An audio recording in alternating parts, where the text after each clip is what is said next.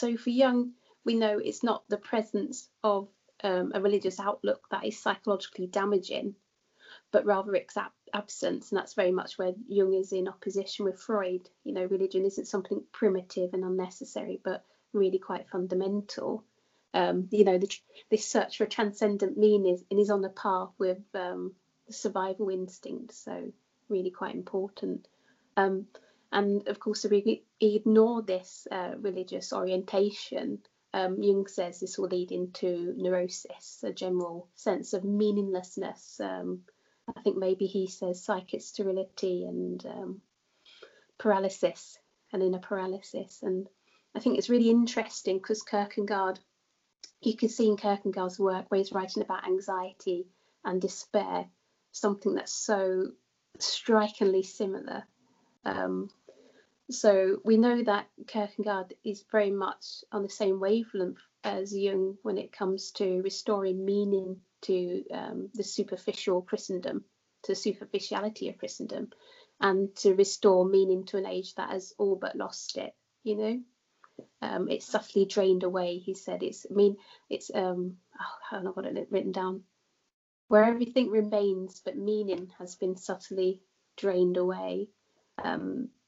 So they really come together in terms of emphasizing this religious experience as being so deeply personal.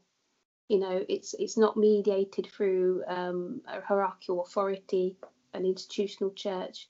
It really is just the individual and God.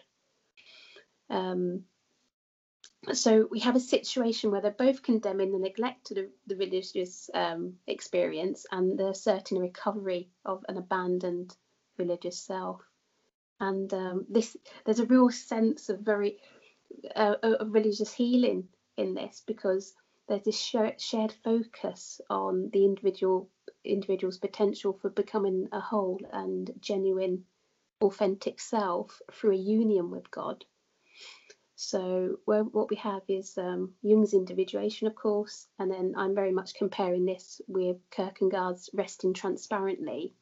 And to my mind, they're both means of becoming that which God intends us to be, and that's quite important. It's about becoming who you are before God, not becoming who you might want to be or that which you desire to be.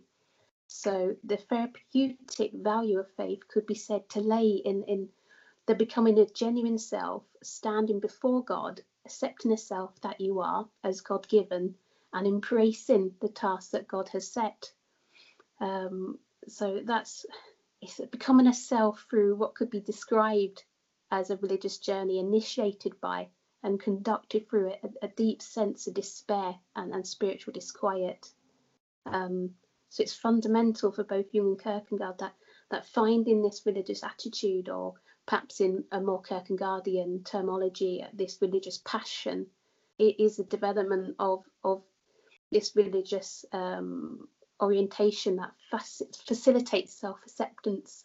So for Kierkegaard, the absolute culmination of faith is in this resting transparently with God. And this is a complete stripping down of everything that's false, and it's kind of that achievement of that individual truth. So I think that's where you can kind of align the thoughts of Kierkegaard with the thoughts of Jung. That this is really it's becoming who you are. It's choosing yourself, and it's more than just self-acceptance and self-knowledge. It's this sense of developing everything that is there